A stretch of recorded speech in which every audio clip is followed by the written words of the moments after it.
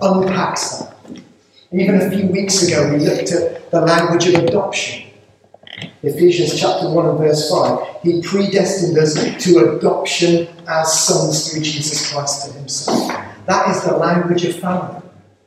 Not just you're welcomed in and given a seat on the sofa, but you're adopted as sons and daughters. We are children of God. Those who believe in him are children of God.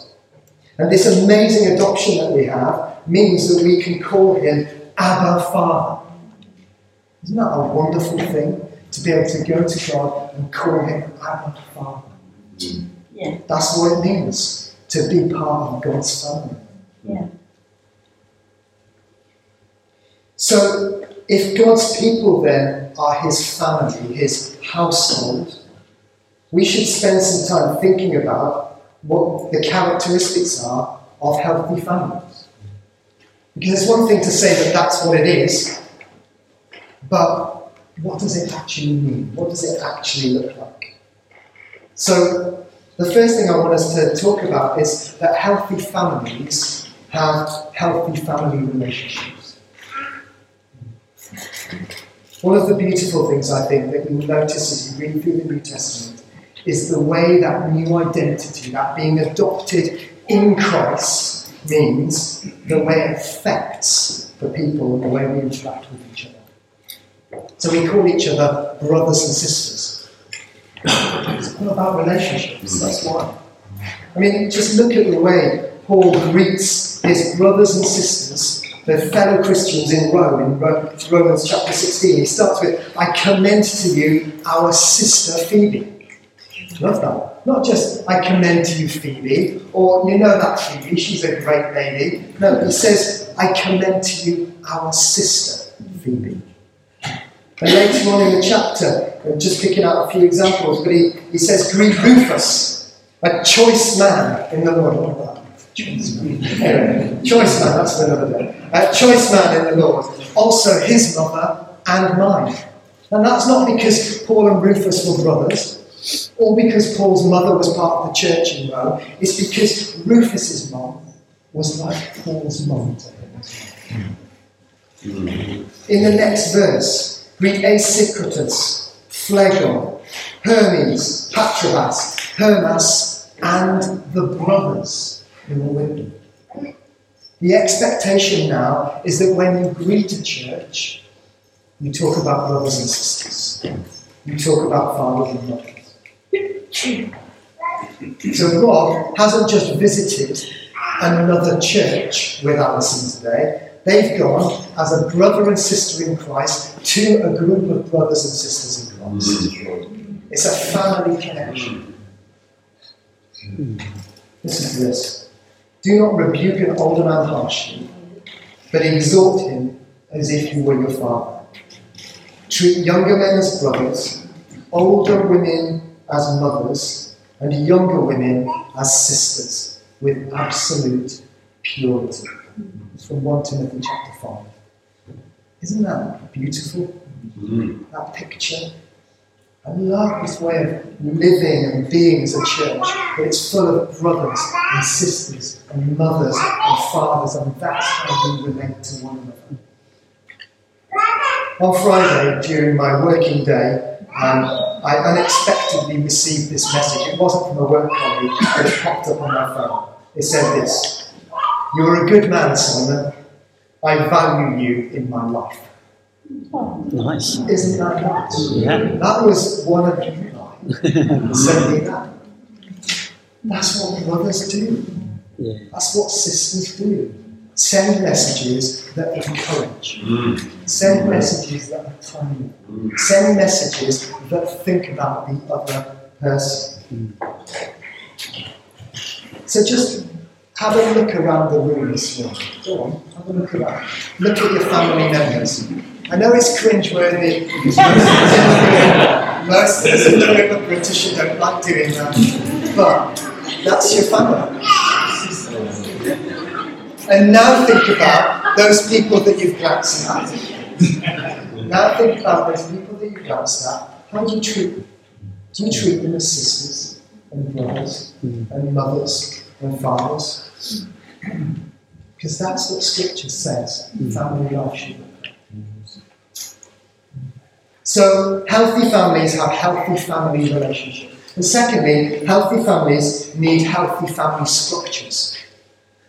You see, for families to work well, there have to be structures in place. Otherwise, you get chaos. And sometimes even when you try and put in structures, you still get chaos. But that's difficult. Now, there is a danger that when I start to use the word structure, that we suddenly then switch modes. And we think about being professional, being, highly organised, and all that kind of thing. And we think in sort of business, professional type terms, rather than family terms. That's not what I'm talking about. Let me try to illustrate with a couple of principles. The church needs to be organised, but that doesn't make it an organisation. Jesus could have set up his church in any way that he wanted to. You know that, don't you? He invented us. So he could have done whatever he wanted. He could have chosen to be a business, or a club, or a media outlet, or whatever. But he chose family. He chose family as a way of expressing himself to the world. Why? Well, I think it's partly because everyone has an actual family, so there's an immediate connection to it. But a healthy family does need to be organised. So I don't think we would be meeting here now unless we were organised as a church. It had to be booked, the venue, it had to be unlocked. We had to have various rotas in place, so we had a worship team, so we had kids' work, so we've got food and drinks afterwards, refreshments, that's what they're called, preaching, etc., etc. Someone's got to lay the chairs out in a way that kind of makes sense, so we can continue with the meeting. But if there's an issue, you don't get a memo referring you to the hospitality department. Take your human plate to a bed. It doesn't work like that. Because we're not an organisation, we're a family. But we're organised within them. Yeah, it's good. And secondly, the church has leadership, but it's not about power. You see, part of us as a church having some level of organisation is there needs to be leadership within that. Clear leadership. But the model we have is that of servant leadership. Remember Paul's words to Timothy that we just looked at about treating everyone as brothers, sisters, mothers, fathers. It wasn't, and there's an exception for the leaders who you should put on a pedestal because they have all the authority and tell you what to do. No, everyone's in the same set of relationships. Yeah. And that surely is like a well-functioning natural family. There needs to be leadership. There's not lordship in a family. That's when it goes wrong. Families, you see, are designed to have mothers and fathers leading together, partnering together to bring up their children, to provide security, to meet the needs that there are. And that is how Paul described his ministry amongst the churches. So he wrote to the church in Thessalonica, 1 Thessalonians, and said, "But we proved to be gentle among you, as a nursing mother tenderly cares for her own children." And a few verses later, "Just as you know how we were exhorting and encouraging and imploring each of you, as a father would his own children." Why? So that you would walk in a manner worthy of God. That's the purpose of leadership. That's the purpose of having mothers and fathers leading within each other, nurturing, exhorting, tenderly caring for their children. Now, I do realise, and I've acknowledged this at the start, that this could be an area of pain for some.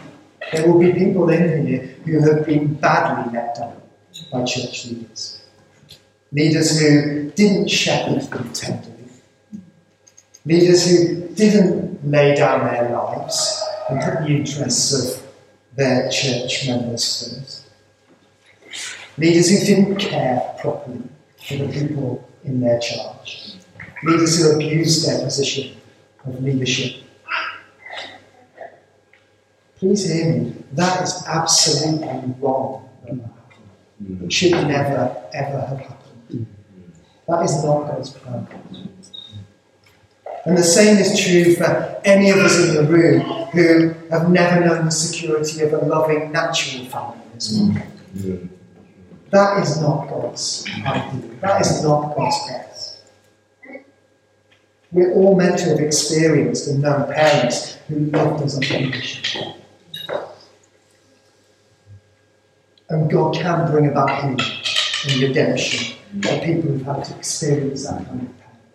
And I believe that there is an offer of that today for those who want to pray it through, talk about it. We can do that. Please just grab us at the end. But equally, if we have experienced that sort of pain, the solution isn't then just to ditch all forms of leadership, just because it's gone wrong. That's not right either. For a healthy family, there needs to be that structure in place. There needs to be that leadership that brings clarity. And those of us who are leaders in the church, we will get it wrong. Despite appearances, we are flawed.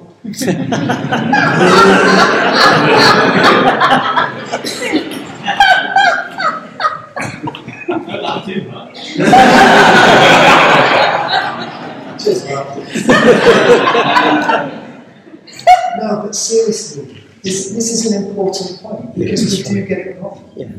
I know if God was saying this, he would say exactly the same thing. As would Paul, as would any of us who are in leadership. And so it comes then with a plea that when we get it wrong, when we overlook you, when we miss you out of something, when we say the wrong thing, when we hurt your feelings, then come and tell us. Don't let it fester away and turn into something that it doesn't need to be. Let's keep short accounts because that's what healthy family does. It's all around relationships. Thank you. We want to be a family that is well led by mothers and fathers leading together, creating an environment where God's Spirit can dwell. Yes. Now, there's a lot more to say on those things and others, and we're going to do that in the next few weeks. So we're going to look at the image of the church as the body of Christ. That's about organisation. That's about gifts being released and so on. We're going to look at the issue of leadership within the church. So I'm going to leave that there, but we will pick up more of those things in due course. But I want to look at a third trait of healthy families. And that is that healthy families have healthy family behaviours. Now, every family has ways of doing things. And I think anyone who's visited a family that's not their own at Christmas time may know what I'm thinking about. So, growing up in my family, we had a particular set of Christmas Day behaviours. So, not allowed out of our rooms before 7. Very good. It was quite strict, my household. This is my family growing up, I should add. We had stockings before breakfast, if Father Christmas had been. We then went to a church service. We then had Christmas dinner. We then did the washing up. Then we had a cup of tea. Yeah, absolutely. Then, finally, we got to the point where we started opening presents around 3 o'clock. Good family, that's spot on. Spot on. And each person had to open a present while every other person in the room absolutely. It's the right way of doing it. Absolutely. I'm not talking about family unity today, so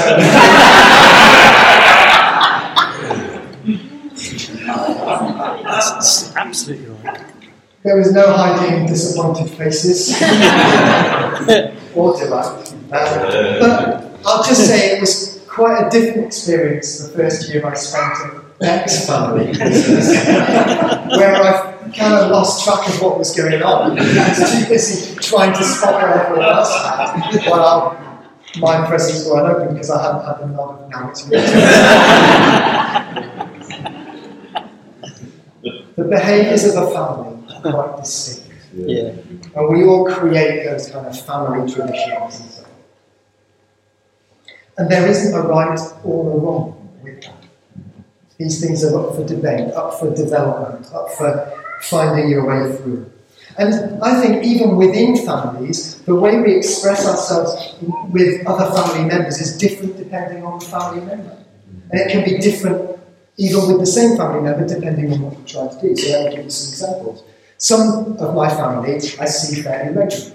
My mum lives locally, and so I will invite her around for lunch when we're at home. And sometimes I'll pop around for a coffee, sometimes she'll look after the boys of an evening for us, sometimes she'll come for dinner, sometimes we'll go through all very just kind of normal things. Some of my family I've never met. My youngest nephew lives in the States, he's nearly 3 years old. I've never been in the same room as him.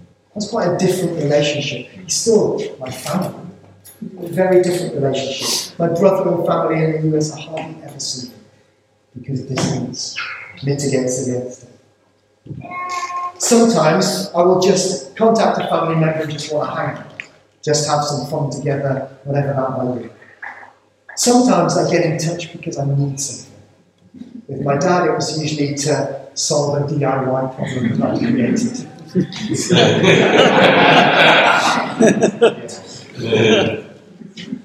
With my mother-in-law, it was because we wanted advice about what to do with our garden. Because she had brilliant ideas about that. And for some family members, it can just happen spontaneously. Other family members, their diaries are so packed that you need to book it in months in advance. But they're all family. And the way we operate, the behaviours we have to be that mixture, that fluidity, if you like, so that there's freedom to do it. Otherwise, we just wouldn't see some people. Or see too much of others. So how should we then, as Jubilee, express family together? Well, there isn't a formula. There's no correct way of doing it. But I've got a few pointers that might help. So first thing is expect it to take time and to take up time. What do I mean by that? Well, I wonder whether sometimes you think, oh, it's the church, so I should just arrive and everything should be perfect. Should be in good relationship with everyone all the time. No, it takes time to get to know people. The relationship I have with my sons has not happened overnight. That's more than a decade of continual investment, affection, time and effort spent with each of them. And there's more work to do. But equally, it takes up time as well. You can't just expect that you rock up on a Sunday, say hi to everyone, and that's how you get to know people. It doesn't work like that. It doesn't work like that in anything. You're going to get to know people. Any friendship, any relationship worth having develops over time and takes time to do that. And so if we're going to say that actually a healthy Jubilee family is about relationship, then we need to invest in those relationships. And deliberately setting aside time, each week, each month, whatever it is, to spend it with people, that's important if we're going to grow healthy family relationships. That's one behaviour, is expecting to spend time together. Second behaviour is the principle of one another. The New Testament is full of these one another phrases. Love one another, serve one another, prefer one another, pray for one another, forgive one another. It's Jesus' model for us. We look out for other family members. We put them first. Again, back to relationships. It's taking the centre of attention away from me and onto others.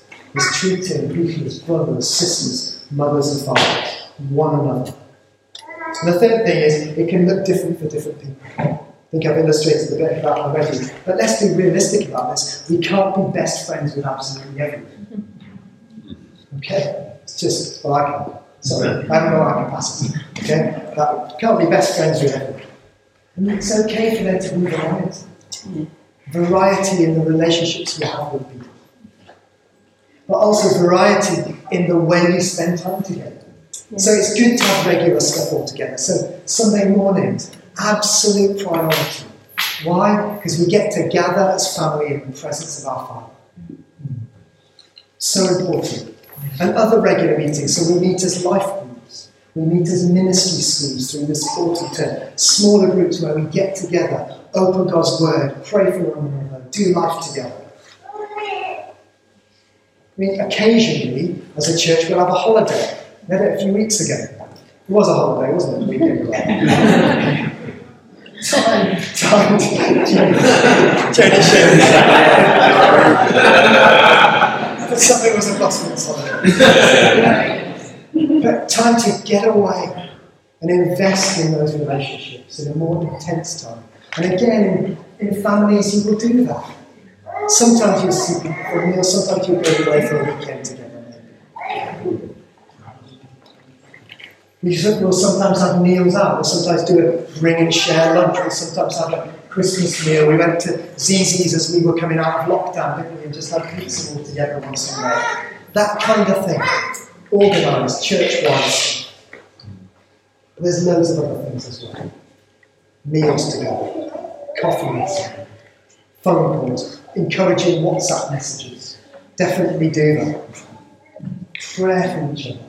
Parties where you're celebrating life's events. You might meet for a pub, you might go to a football match together, you might recommend a book, you might get together to crochet, you might feed the person's rabbit while they're away. I don't know, it could be anything. If I said something wrong. It's really good for the soul of it. It could be just random stuff. Like dropping off a carrier bag of goodies during COVID, when you couldn't get out of the house. Could be a gift of money pushed in an envelope through the door. Could be that you meet in the park, to kick a football match, or to go on the swims with your children.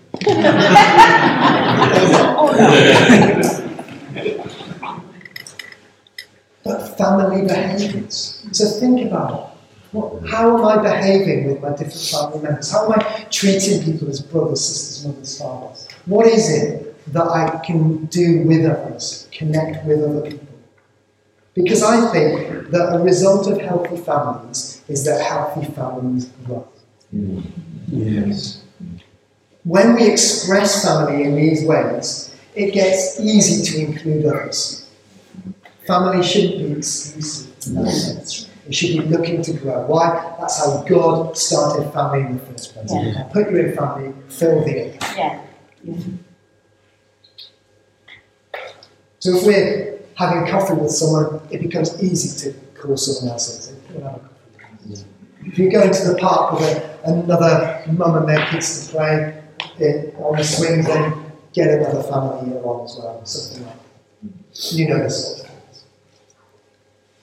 But just to say, if my natural family had been closed to outsiders, there would be no Becky Clay, and there wouldn't be a Josephine Beth, Yes. and I wouldn't be stood here. And just as human families are designed to grow, so Jubilee Church families are designed to grow as well. And we will be praying about that later tonight.